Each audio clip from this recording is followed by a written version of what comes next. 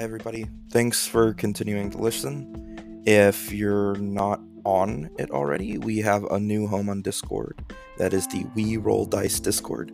I'd like to see some of y'all come in and join us and have a good time. It's not just us at Aeterna. We also have Hexgrid Heroes, we have Dice Benders D&D, and we have Horizon City.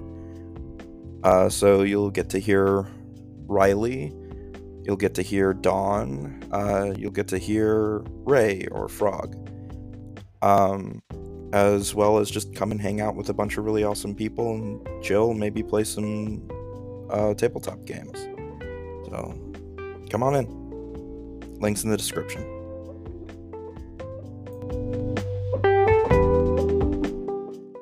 Welcome to Aeterna. Keep your dice rolling, your friends close, your monsters closer, and don't let the old gods bite. This podcast is an Eldritch Dream Games production, a dark fantasy Pathfinder game laced deep with cosmic horror. We'd like to thank our patrons for making these things possible. Brian Bridges, Donald Bewley, Eric S. Pat, Frog Shark, Robin Mims, Thomas Wayne Haley, Rip Rex, and Tim Demuse. We'd also like to honor the memory of Wesley Sullivan. Now, let us listen.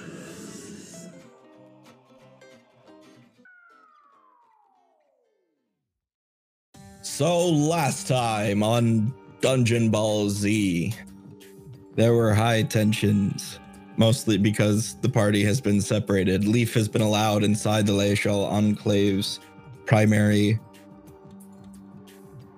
enclave.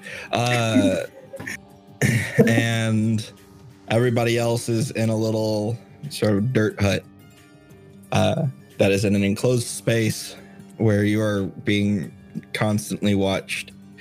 And we're gonna start there because Dear Shadow has gone into her room, thus vanishing. And so the rest of you, being adventuring buddies and Riley, you suddenly have a bunch of bows pointed at you again. No, wait a minute. They know about my room because that's where I stored my weapons. Yeah.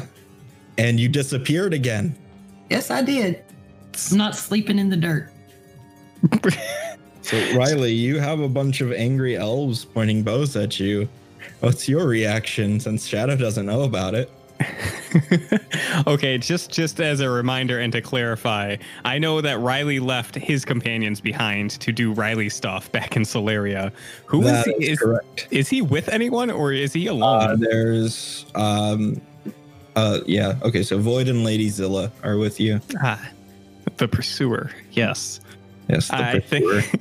I think Riley just like raises his hands, and like don't shoot, like he's not going to do anything. And he slowly leans over to Void and says, "Are you getting the impression that they're upset about something?" I am, and I think I probably know what. It's because Shadow's shadowed off again, huh? That would be my estimation, yes. Yeah, Riley's going to turn his attention back to all the angry elven folk and say, "I imagine that you're feeling rather upset because my one companion disappeared, huh?" Do you have a means of bringing her back? Outside of screaming really loudly and hoping that she somehow hears, no, I'm not that knowledgeable about her special room, but I bet I know someone who is. And Riley slowly turns his attention to Void. I can attempt to bring her back, yes. Yes, please do. And he'll go into the other little dirt hut and look for the butterfly. So he looks around for a little bit and it doesn't see anything immediately, but it will eventually find the butterfly alighted on like the wall and kind of cup it up in his hands and sort of jostle it lightly. Shadow, your room shakes. Yeah, this has happened before when Brock was poking the butterfly, but she never found out what caused it. Right. But it continues to happen after maybe 15 or so seconds of him attempting this. Someone, a different elf, this one not armed with a bow, will step out from behind the others and begin to cast a spell. We'll see if they succeed.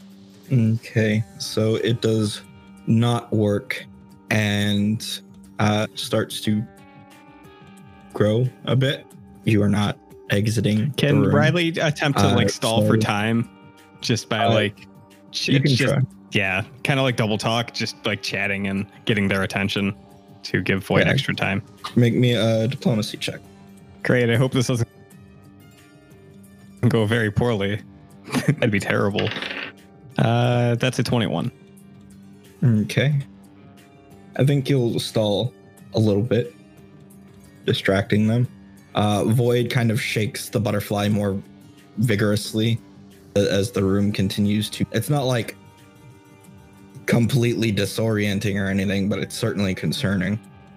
I think if it continues, she will pop out but her immediate concern is like, Void, the room is being wrong again. You would pop out right in front of Void with a bunch of people pointing arrows at you. She doesn't care about them. And he'll be like, I think our hosts have taken exception to you vanishing. I do not remember asking their permission. They want me to sleep in a dirt hut on a dirt floor. That is not going to happen. Yes, well, I think it might be getting us all in trouble. But then you all can stay in my room if you want. I don't know how well that will go for Leaf. Or for us when we return. Well, he can come too. No, Leaf is in the compound somewhere. He will come back. I don't think these people are going to be very friendly with us. And I don't know about you, but I don't want to start a fight. I am not starting fight. I am trying to go to bed. My bed is in the room. Yes. Well, once again, these people seem to be taking exception to the fact that you're vanishing, and I don't think they would take it well if we all vanished. They don't trust us. That sounds like their problem. It could very quickly become ours. If they want to try to make it so, let them. I am sick and tired of people looking down their noses at me. Void kind of just looks over at Riley, and he gives you a look like he's trying to tell you something. Give me a sense motive. I don't think I need one. Like out of game, I think I get it.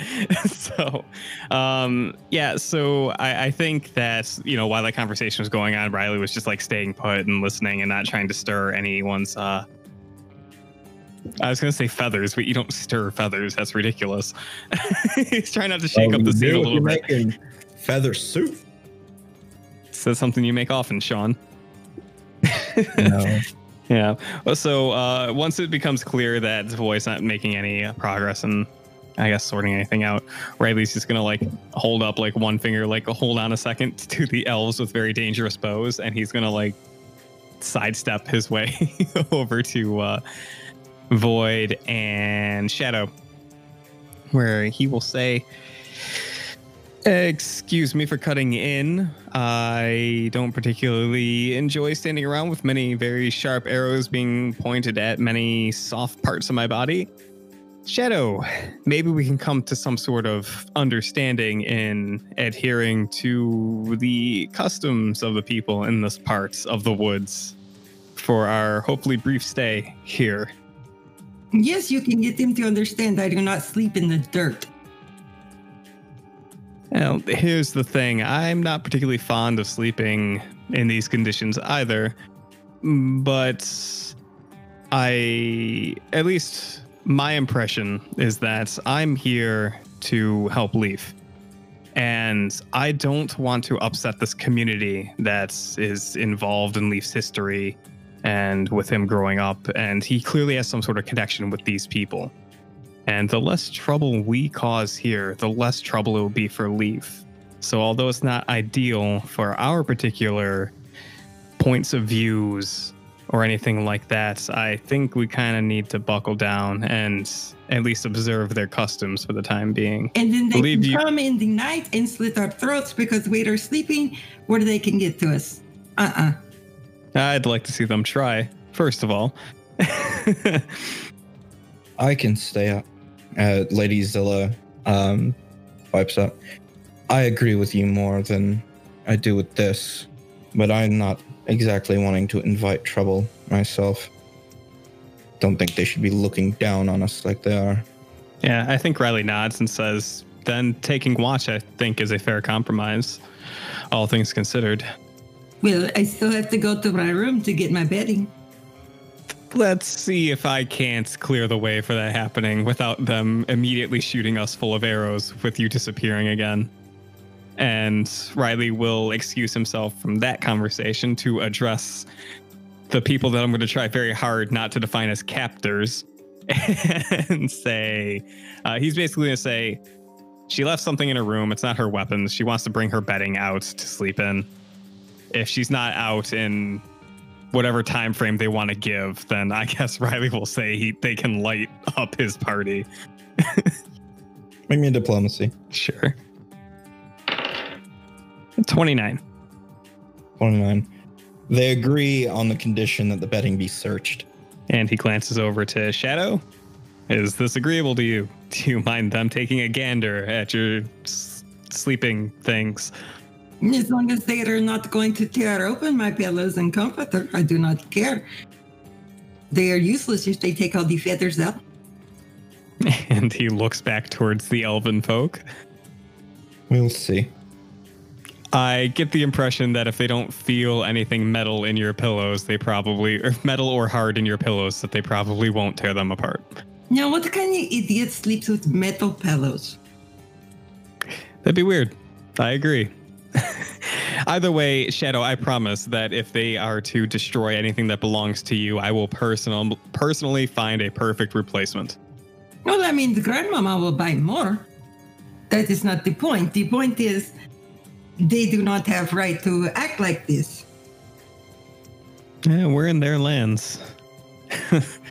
You're lucky we allow you to rest here. Did you treat everybody this way? You are not our people. I am not.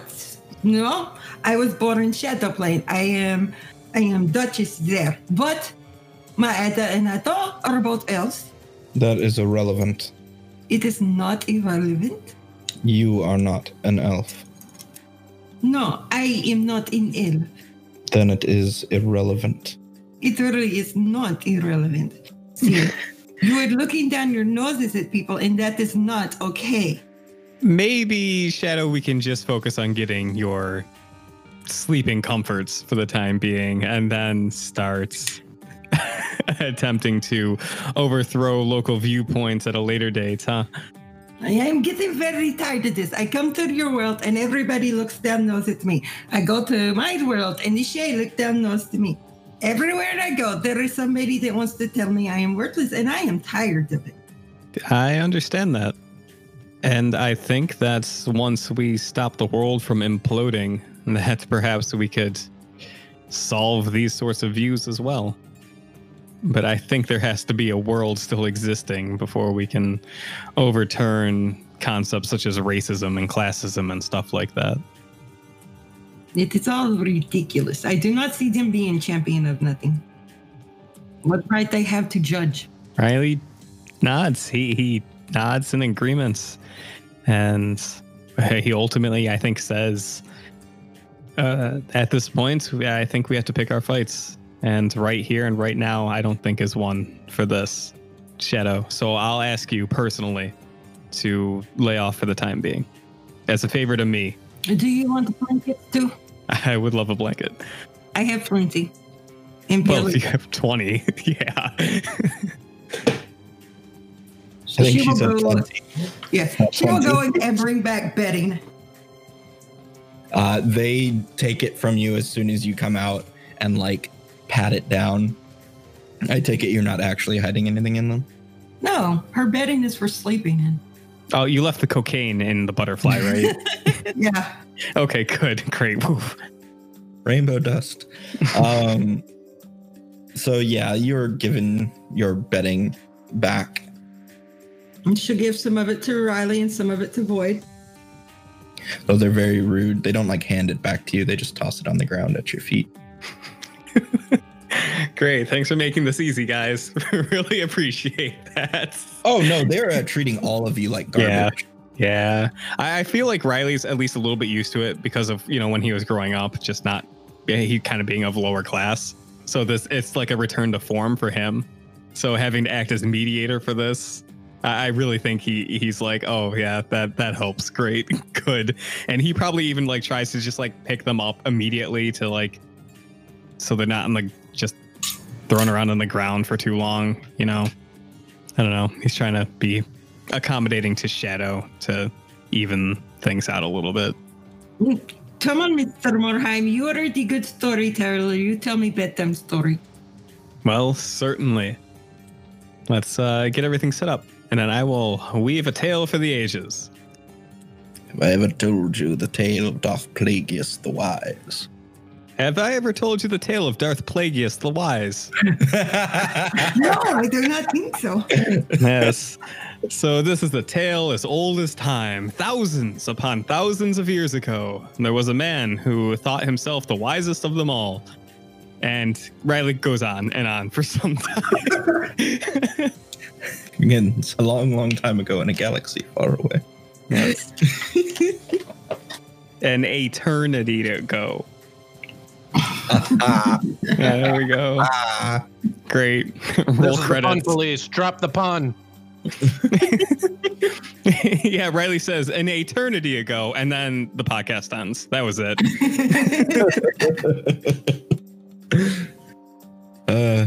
So settled in, but definitely uneasy with Lady Zilla, who does not need to sleep. Keeping an eye on the rest of you.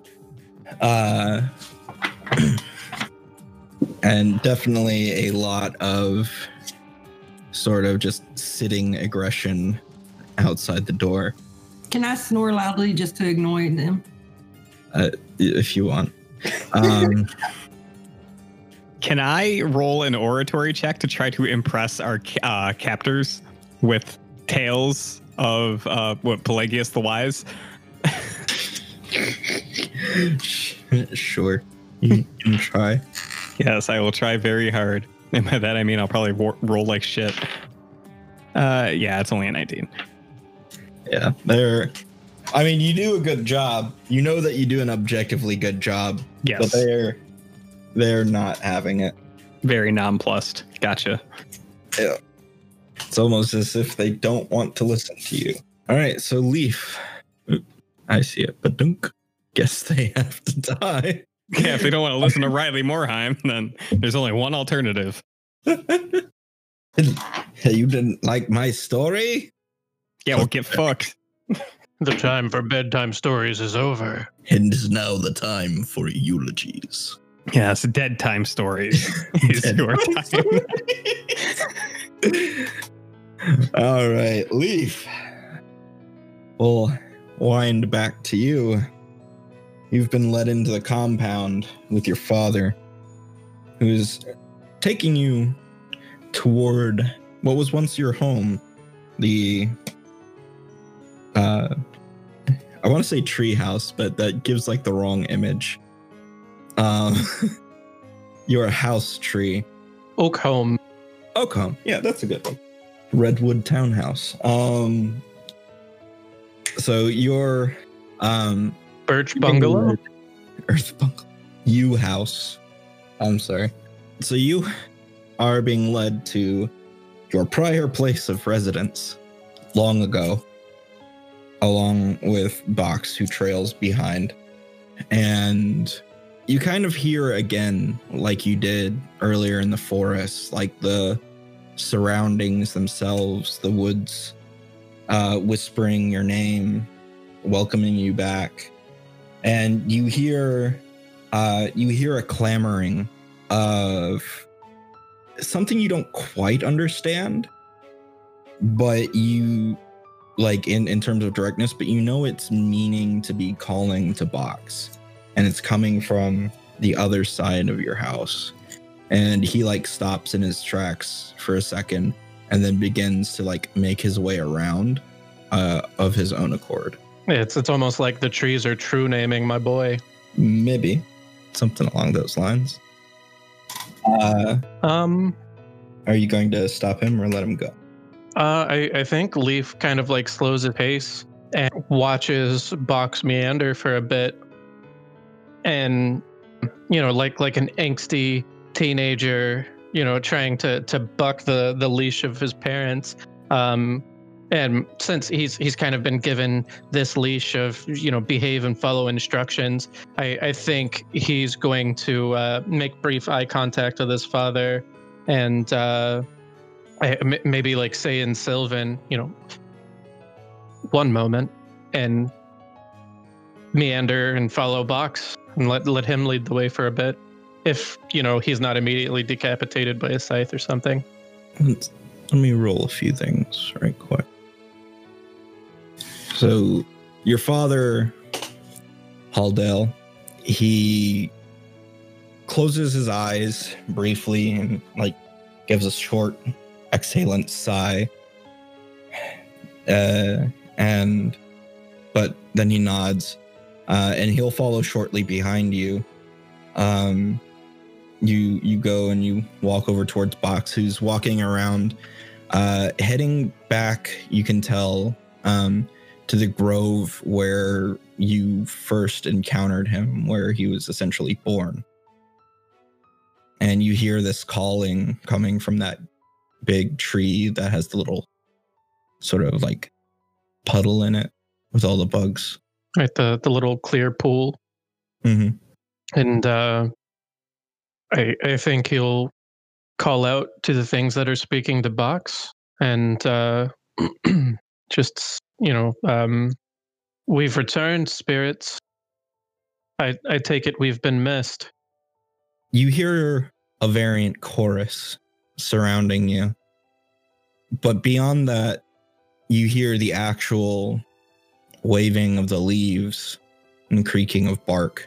It seems like the spirits have stronger control here than they do out in the wider forest.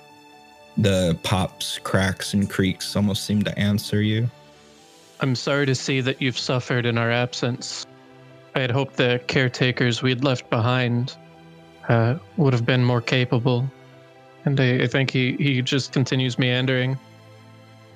So Box approaches the tree, and he kind of just sits down in front of it. And you can hear him as a Trent and as a tree speaking with this other tree. He's treating it kind of like his mother, and in a simple way they're communicating. It's no great and important thing. There's no like new information to be had or anything, but the mother tree seems pleased that he's returned, confused as to some of the new spirits within him, and he is in effect just telling the tale of what has happened and what he can remember. It has been a long time. I mean, does it look like he's pretty well and distracted, like he might be at this for a bit? You can imagine. They don't speak quickly, that's for sure. So, you've been gone for what, like 21 years? At least. Something like that. Yeah. So you imagine he's got a lot to tell. Then I think he'll just let his hand graze the bark, and he'll just kind of whisper to the tree, I understand it's been some time. I'll leave you two to your catching up, and I'll return once my business is concluded. And he'll make to go, I guess.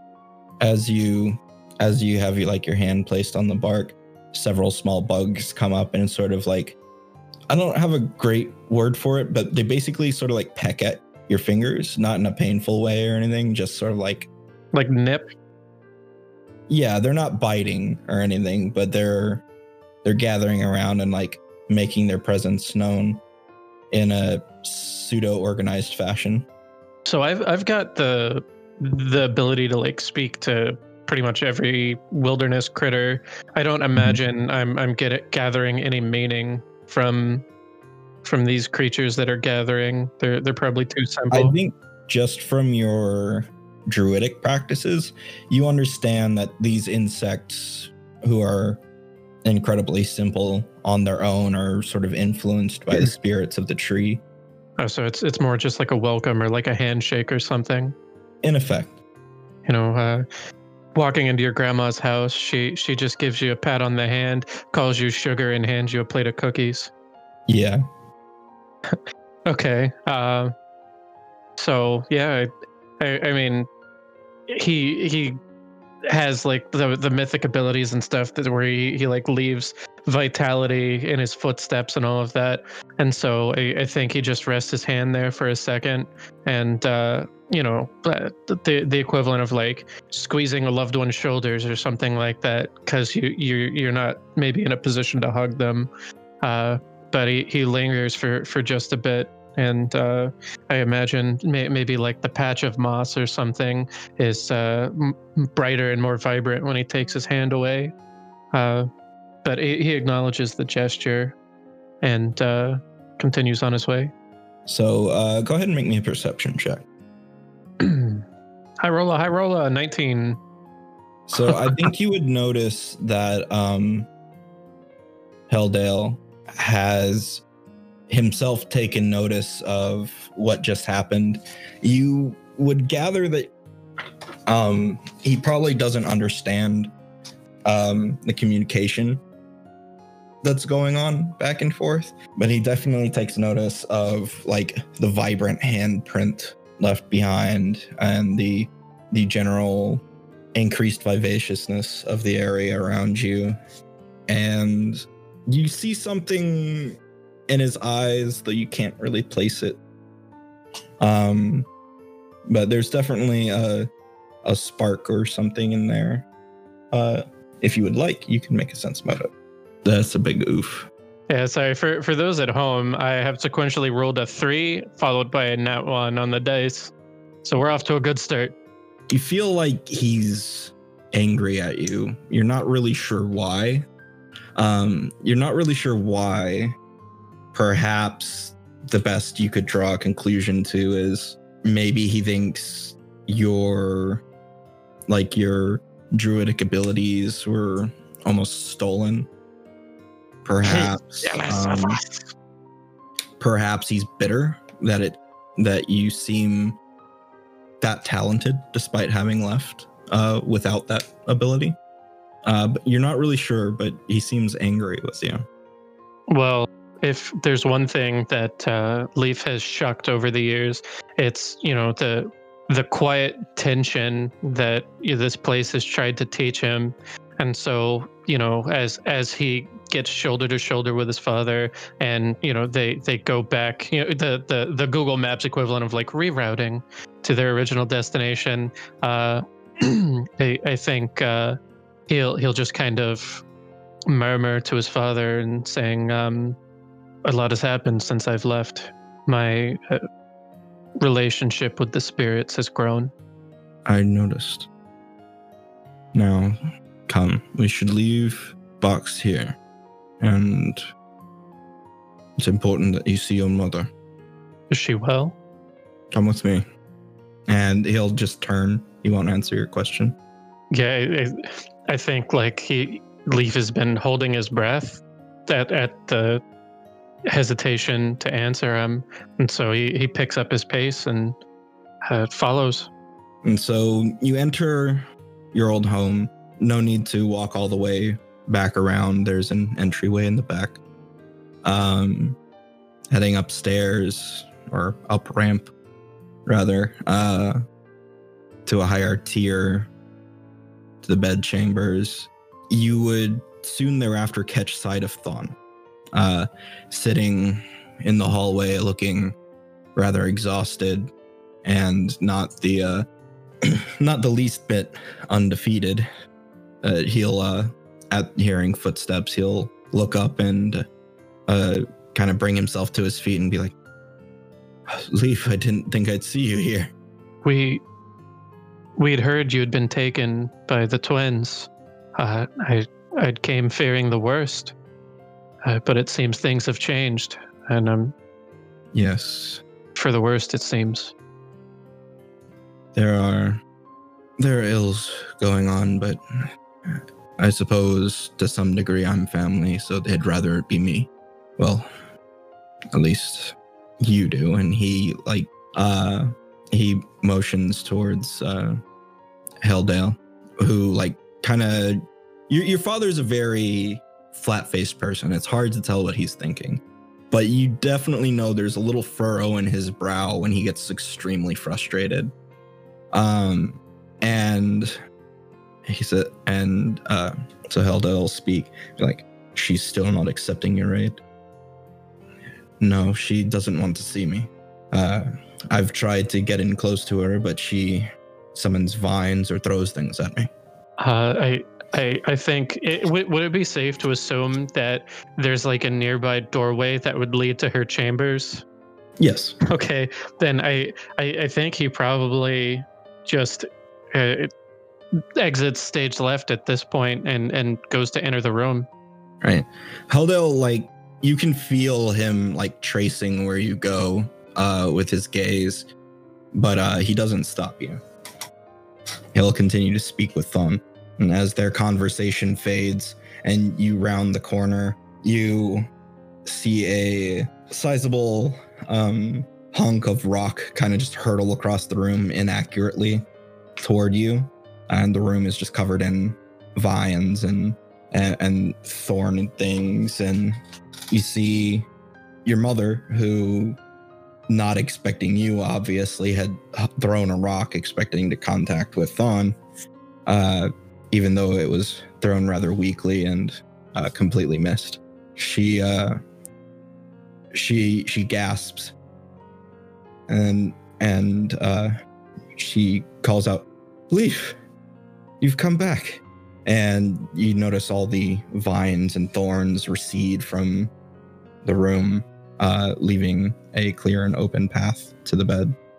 Yeah, I think as it opens up, he's just kind of taking in the whole scene, and so even though there's a path available to him, he just hesitates for a moment or so longer than he otherwise should, and then he just quickly rushes over to the bed, and as you're about to approach, there's a hand on your shoulder, and it's Heldale, and he will walk into the room with you. I mean, yeah, the hand on his shoulder, unless it's grappling him or something, I don't think it's going to make him hesitate to rush over. Right. If you do get extremely close, Heldale will speak out, calling your name, with no small level of authority in the voice. And you can see that your mother is quite ill. There are some dark spots crept across her skin, as well as she seems quite malnutritioned, even not like the advanced stages of it, but you can definitely see it starting. Large bags under her eyes, and her skin is pale and a little bit sallow. Oh.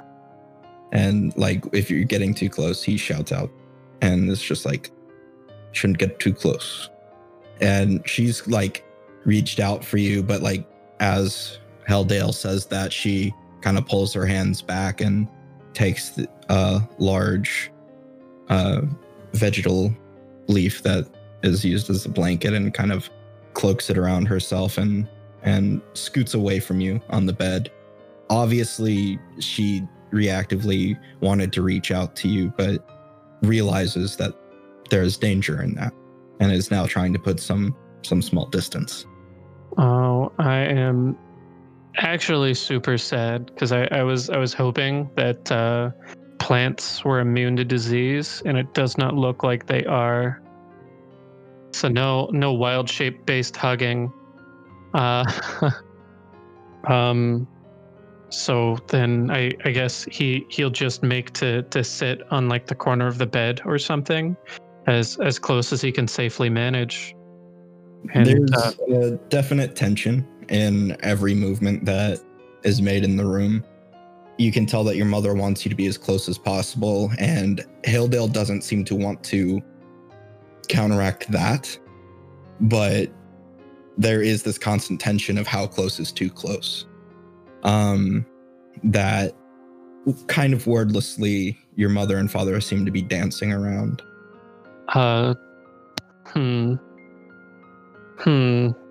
Then I guess let me see if I can I make like a heal check or something to get more information as to the nature of like this disease that's got everyone so jumpy. Sure. I guess that would just be like a heal check. Yes. Okay. Nat 20 for a total of 28. Looking at it, of course, from a distance, you can tell that whatever this disease is, it's definitely draining on the body. The spots on the skin don't seem to be sores. So it's possible that it's spread by touch, but not by weeping sores. It's possible that it's airborne, hence keeping one's distance. But other than that, it doesn't really closely match anything you're familiar with. And from the explanations you've been given before, it seems to only be reactive to divine magic, or at the very least, druidic healing has not helped it. Can I use a mythic point to cast Diagnose Disease? You can. Then I would like to do so. All right. And I'll link it in chat just so we're clear. Okay. So you learn supernaturally some of the things about this disease. It does drain the body.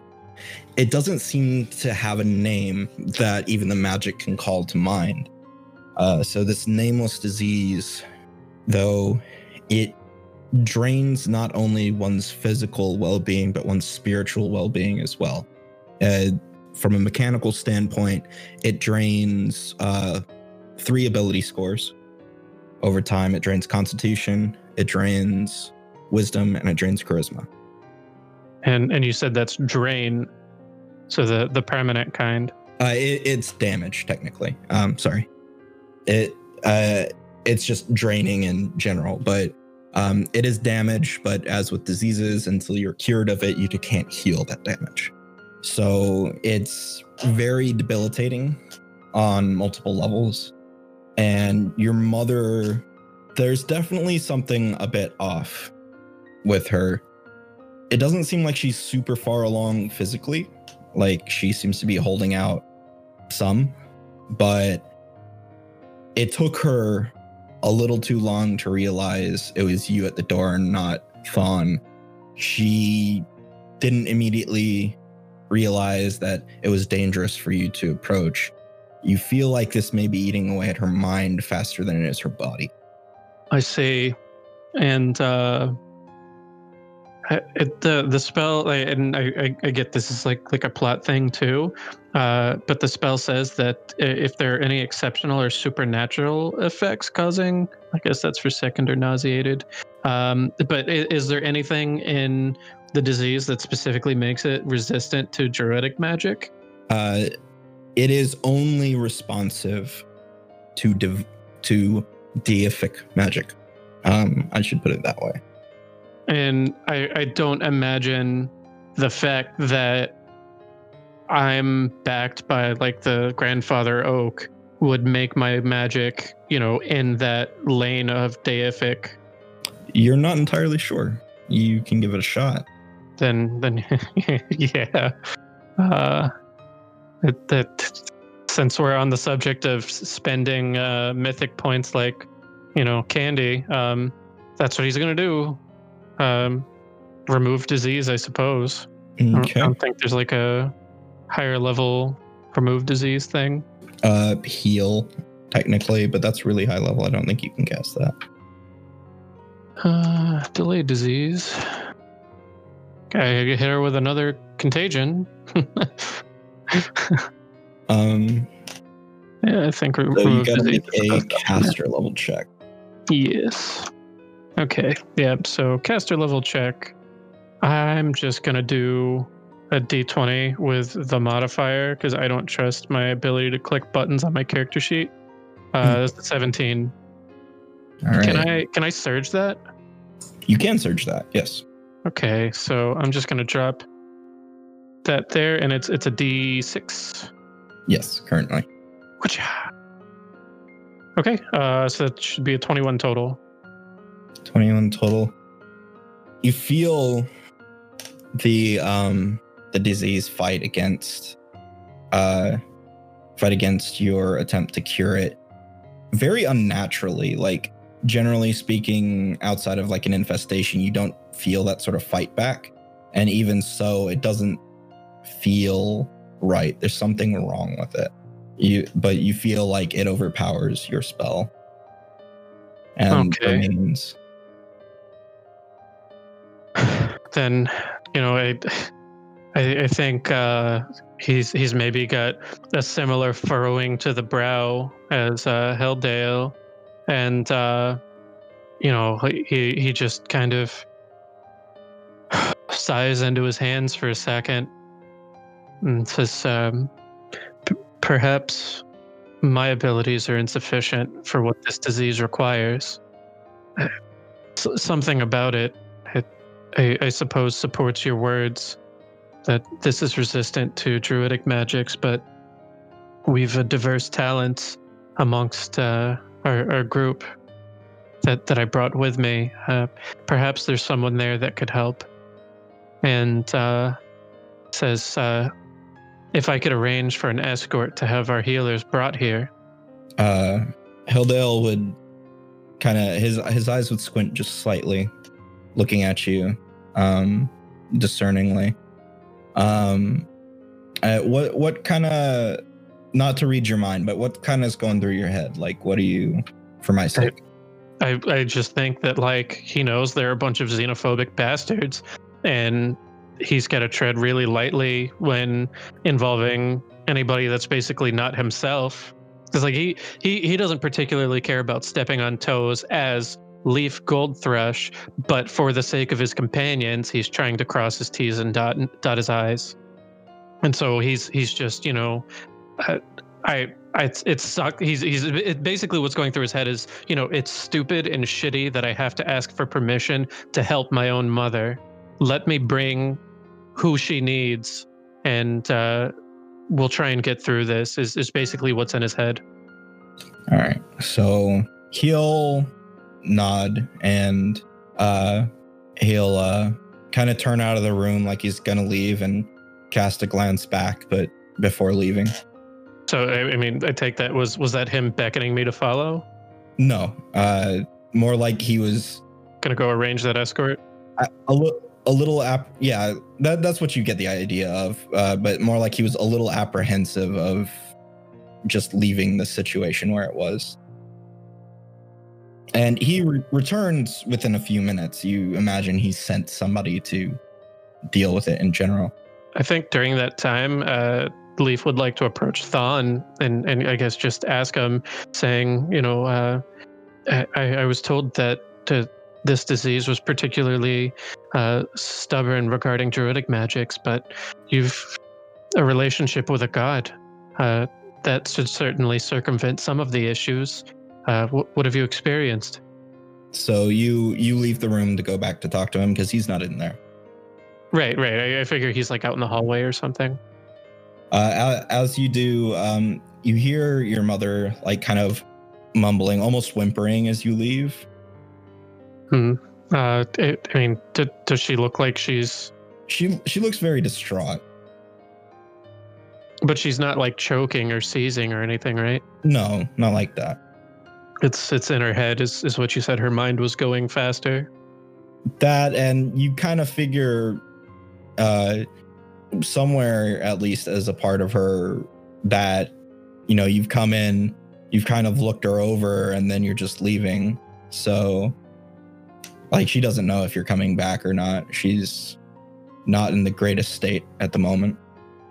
Then I think he just does that quiet, comforting. I'll be right back, Mom, and moseys on out. All right, so you go speak to Thawne, and you ask the questions from before. He's just like, I haven't been able to really get close to her. I think she's unhappy to see that I'm still alive, to say the least. So I haven't been able to try and heal her. I don't quite relish the idea of wading through a valley of thorns to try.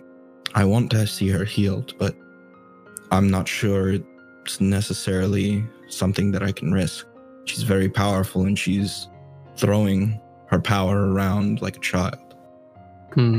Let's see. She never loved me, but I don't blame her for that necessarily. After all, I am a bastard, not hers. Trying to think. Do we have anybody in the party capable of making potions? You, I think. Did I take that? Son of a bitch. I can't make a potion, but I can make Thawne look and sound like you. That was the other thing that was on my mind. Yeah, I don't think I actually have craft potion or brew potion. Oh, that's right. You have wondrous items. Which, what if I made a wondrous item that was like a spell that you could drink? There are one-use magic items. You can do that. They're just more expensive than potions. Right. And so what if I could do, because I know you can do like cooperative crafting where it's like another character supplies the spell and then, you know, you just kind of infuse it into the item. And so I guess he's going to propose something along the lines of that. Says, well, you know, I might be able to maybe take some of the magic, the miracles that you're gifted, and help you infuse it into something we could give to Mom, and then.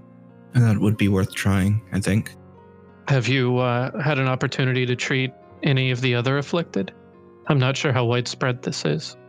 Thankfully, not terribly, but they have a collection of people separated, quarantined. So I suppose they wanted me to heal her first. I've not been here terribly long, and I've just been trying to get her to let me heal her. I can understand the danger given her condition. Yes, she seemed quite happy to see you. Yeah. It's sad that it's come to this. This place has always been sad. And I think he just kind of throws an arm over his brother's shoulders and just kind of like sits with him until Helldale returns. Okay. So Helldale will come back up the ramp and tell you they should be on their way shortly. I hope you understand this will upset several people. If facilitating the help that our people need upsets someone, then I don't even know what to say. How can someone be so thick-headed to fight against something that's for their own good? It's people like that is why I left. I think you can tell he's biting his tongue. Not literally, but figuratively, but very hard. There's a definite jaw clench and like he looks off from you.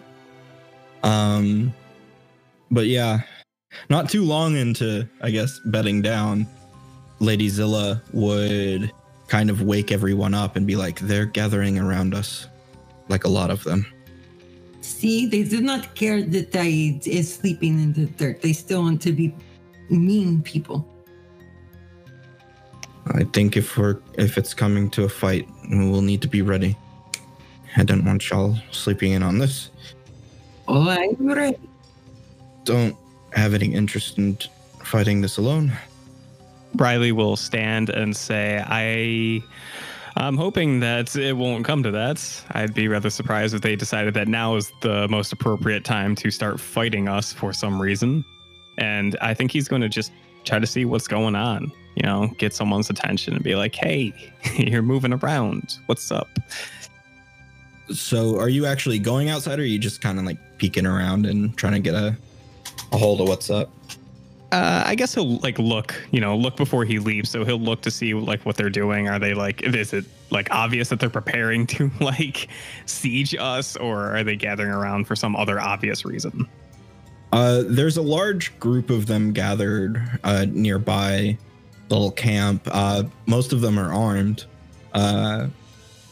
And there seems to be some sort of argument going on between the two people nearest the middle. You can try and be nosy if you'd like with a perception check. Yeah, I'll roll to be nosy. Let's do it. 27 to nose. So a 27 to nose picks up that not every word, but you gather the gist of the conversation. That one side is arguing that this is a ridiculous idea. It's foolish. Why are we doing this? They shouldn't be in the enclave at all, let alone going within the enclave proper.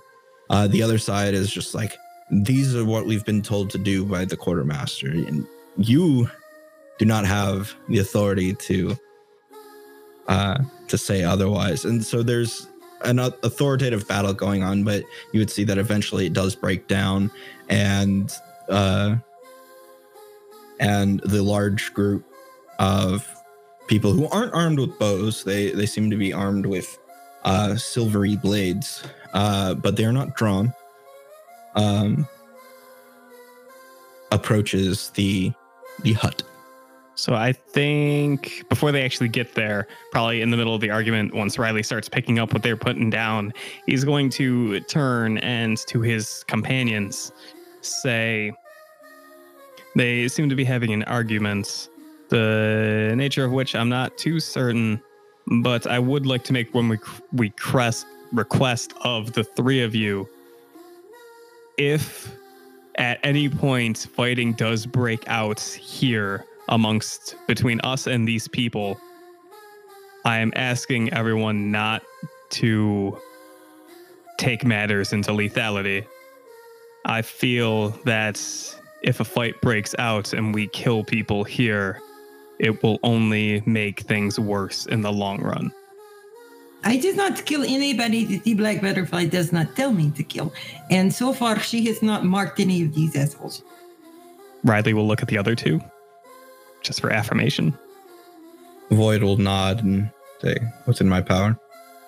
Lady Zilla will, as best you can tell, she shrugs and kind of looks off the other way. I guess Riley will just take that. Then he'll assume everyone's on board and hope for the best. And then he'll wait for the inevitable. So the hut isn't like surrounded or anything. There's a large group of elves, of these other elves stood outside. And the front elf speaks up and says, "You are being summoned. Please come out." Riley will take point. I suppose we will come out. Shadow does not look any too happy about this.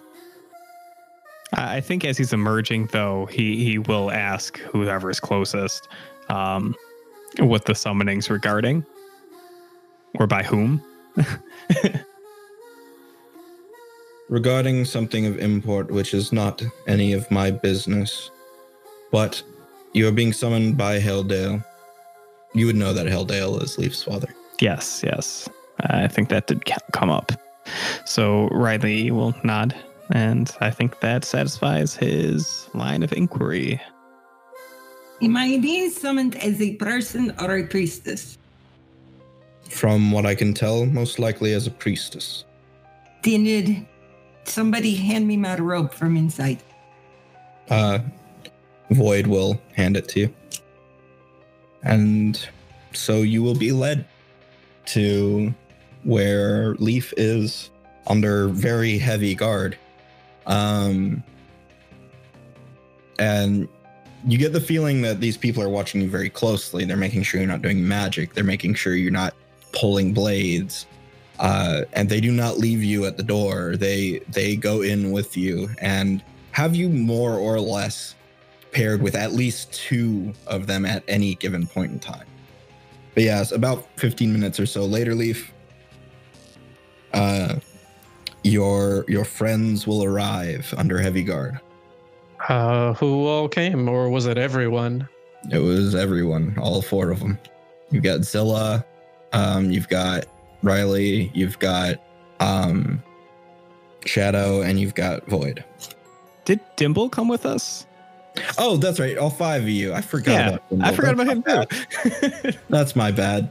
Yeah. Wow, you're just so short. I'm sorry. I completely overlooked you, little buddy. He was sleepy. He doesn't talk when he's sleepy. So yes, Dimble is there as well. Dimble, a sneaky bastard who's not technically disarmed because he still has his book. Cheeky git. Yeah, then I think Leaf steps out, and he's definitely looking a little stressed, a little harrowed, and he says, "Welcome to my childhood home." It's nice. I quite enjoy the welcoming party. I wish I was escorted more places like this. So wait, your best friend is a tree, and you also live in a tree. That's correct. In fact, I believe Box is out in the backyard speaking with his mother, so to speak. And my mother is the reason why I've asked you to be summoned here. She's not well. I think I'd mentioned an illness going about the town, and I've tried. I've exhausted the options that I have at my disposal. The disease appears to be resisting to the druidic magics, or the grain tenders are of no use in resolving it. And so, does anyone have any experience in diseases and the curing thereof? Well, I cured Ekron, but I did not do that through normal means. I used the mana. And I do not think my mana would be good for your mother. She is not made of shadow. Fair. he looks at Void expectantly. Unfortunately, my abilities are more related to death and undeath. Perhaps if it were some sort of, in some way related to the negative energy plane, I could do some good, but I hope not. Then I suppose there's plan B, and he just kind of looks at Thun for a second, and then he says, in addition to being sickly, my mother's mind is unwell. I don't think she's quite as sharp as she used to be. Do we have any means of potentially disguising Thon? Now that I can do. I've got the two spells. One of them can make him look like anybody you want, and one of them can change his voice to match theirs. Well, she was very adamant about writhing vines and hucking boulders until I had entered the room and she had recognized me. And so Well, I can make him into you, basically. I think that might be our best option. If she has the ability to see magic, she will know that there is magic on him, though. So you must be ready to explain why you light up. I believe I can do that. Protections. And of course, if she is familiar with your magic, once it is cast, she will know something is up. But by then, it'll be done. But the problem is, if I try to cast a spell, these people are going to fill me full of arrows. Heldale will motion to you and says, "You will be allowed to do so." Well, then I will do so whenever the man is ready. All right. Allow me to sort out my thoughts and clear my mind, and then I'll be ready. And he will sit down, and you see he has a little wooden sort of medallion of a rabbit, like kind of leaping towards and eating a vine, which eventually wraps around and itself roots into the rabbit. And he's sort of muttering to himself as he traces this with his thumb. Can I make a religion check on that? Yes, you can. 18. You recognize it as a symbol of Galandra, a deity associated with population life, is very equally, sort of equal opportunity life, people and monsters, animals, and what others might consider unnatural beings. She's very much all about life, existence, and population. It pleases her most when these things find a balance, but otherwise is she's got, like, a lot of people have a love-hate relationship with her because they blame her for the existence of monsters in the world, but they also owe their own existence in the world to her, at least as far as Galandrans believe. So there's a give and take with it. But there's a lot of teaching about bad things not always being bad just because they're against you. My other question, when I cast these spells on him, I've got my universal mana stockpiled. Can I use one universal mana with each spell to make it stronger and harder to detect? 1 second. Because I was reading the mana sheet. I'll allow that. I'll make it increase the DC by a little bit. Okay, then I am going to, when it's time to cast these spells on him, I'm going to burn 2 universal mana. All right. Because I want him to be able to pull this off. Okay. So you cast the spells on him, and he looks and sounds exactly like Leaf. Yes, the DC for the physical illusion, it will be, well, it depends how much of a bonus you're given from that. I'm keeping that secret. Tell me your base TUC. But it'll be at 19. For the voice one, that's a lower level spell, so it'll be at 16. Okay. So, Hats, if you would like to play Thon for the moment, you may. He's just, like coaching him for a second. He's like, now repeat after me. So Luna provides. And then, yeah. I mean, he'll do everything you say, but he sounds like you. Yeah. Oh, it's like looking into a mirror. It's very uncanny. Yes, well, get on with it. You want to make sure you get her cooperation and get the spell cast before this stuff wears off. Then, yeah, rubs the hands together and let's get to business. Okay. So Thon, you head back upstairs and see the woman who is not your mother. And she's still sort of cuddled up in this leaf. And when you come around the corner, her eyes sort of light up, and she scoots a little bit closer on the bed. It's just like, Leaf, you came back. Promised I would. We're gonna try something a little different this time to help treat you. All right. No, I'm gonna walk up and just ask you to hold still for a second.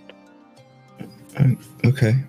Thon, you begin to approach, and she seems adequate, or not adequate. She seems apt to let you approach.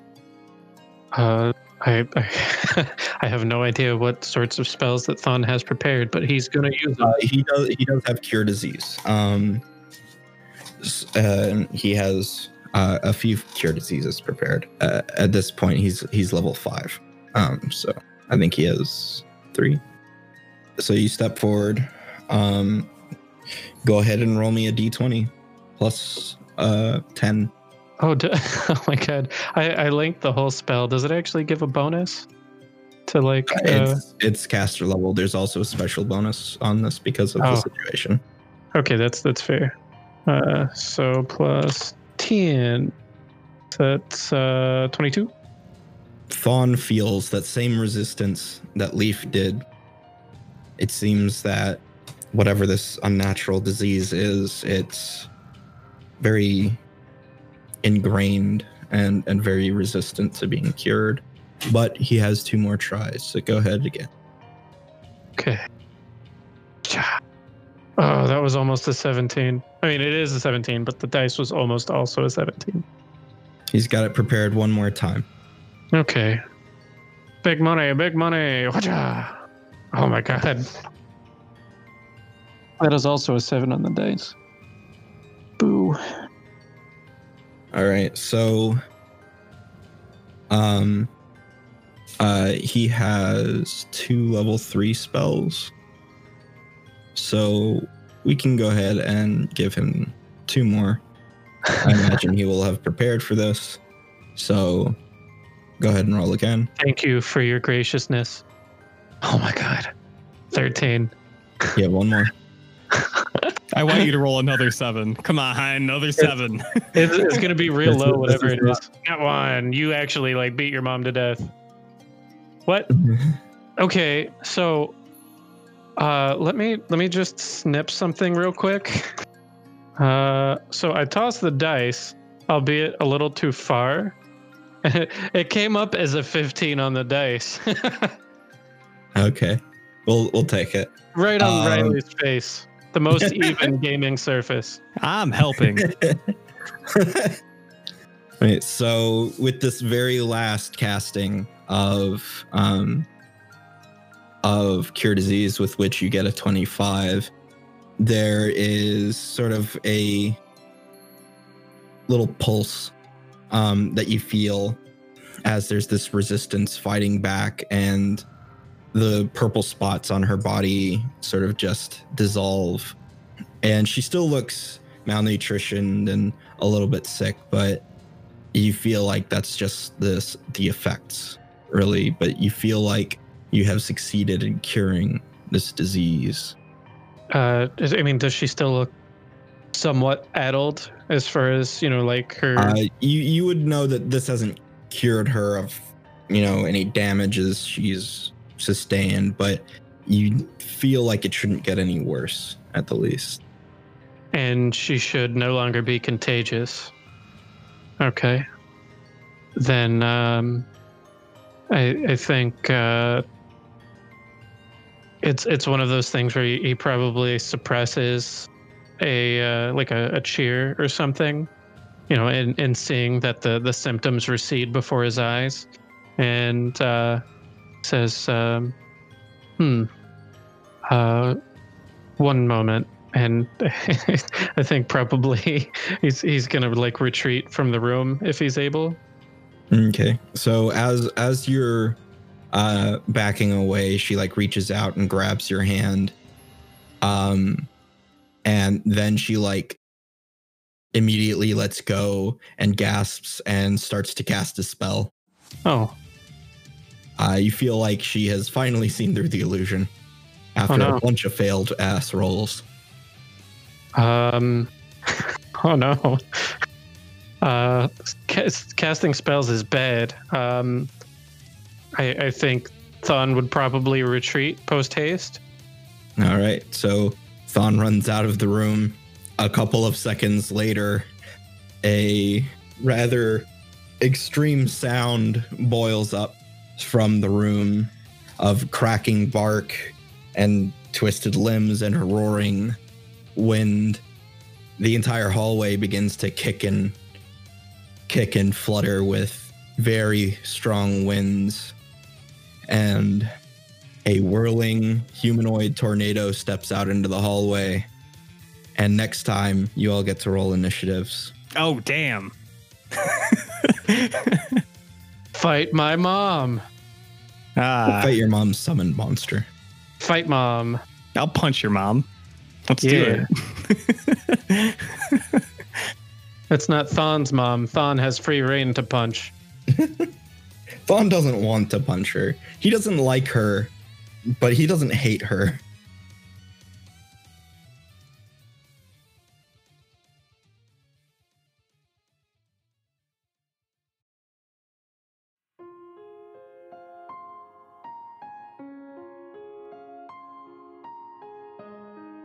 Hi there, my name's Don. I'm a proud patron of this podcast you just listened to. I'd like to take a moment to talk about some of the projects that I work on.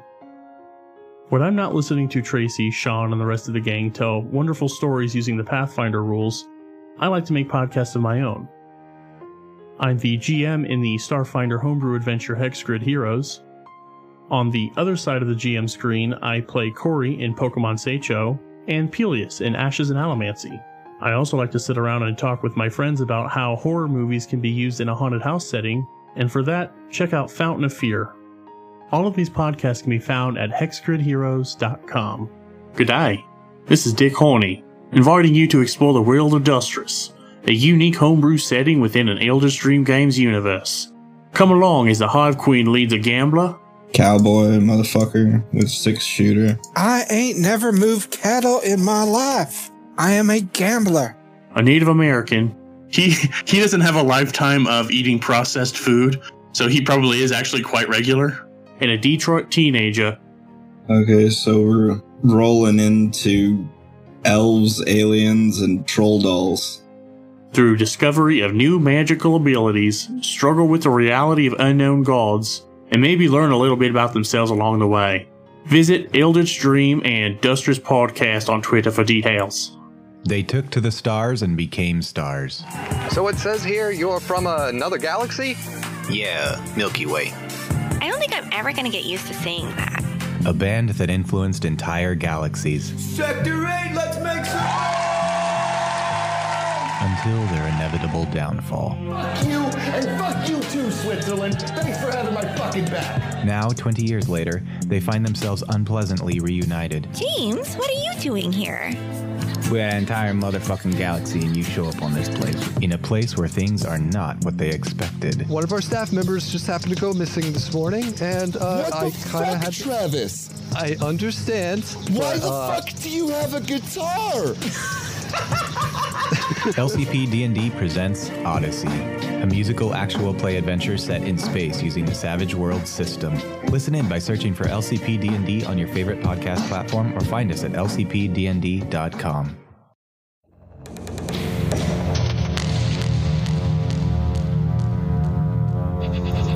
Welcome, Forsaken Travelers. Do you like sci-fi fantasy atmosphere? Do you like bad, scary movies, cult classics, and more? The Crow, Beetlejuice, Frankenstein? What about dad jokes? We have those too. Tune in to the podcast for the Untimely Dead every other Sunday on your favorite podcast app. We'll see you there.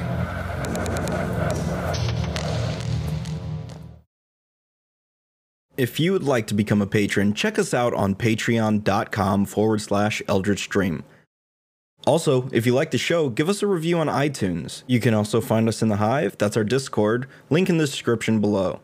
You can also find a link to our merch on sonerdwear.com. And find us on Twitter at Eldritch Dream at Eternap and at Dustress Podcast. And until next time, everybody, may the Elder Gods haunt your dreams.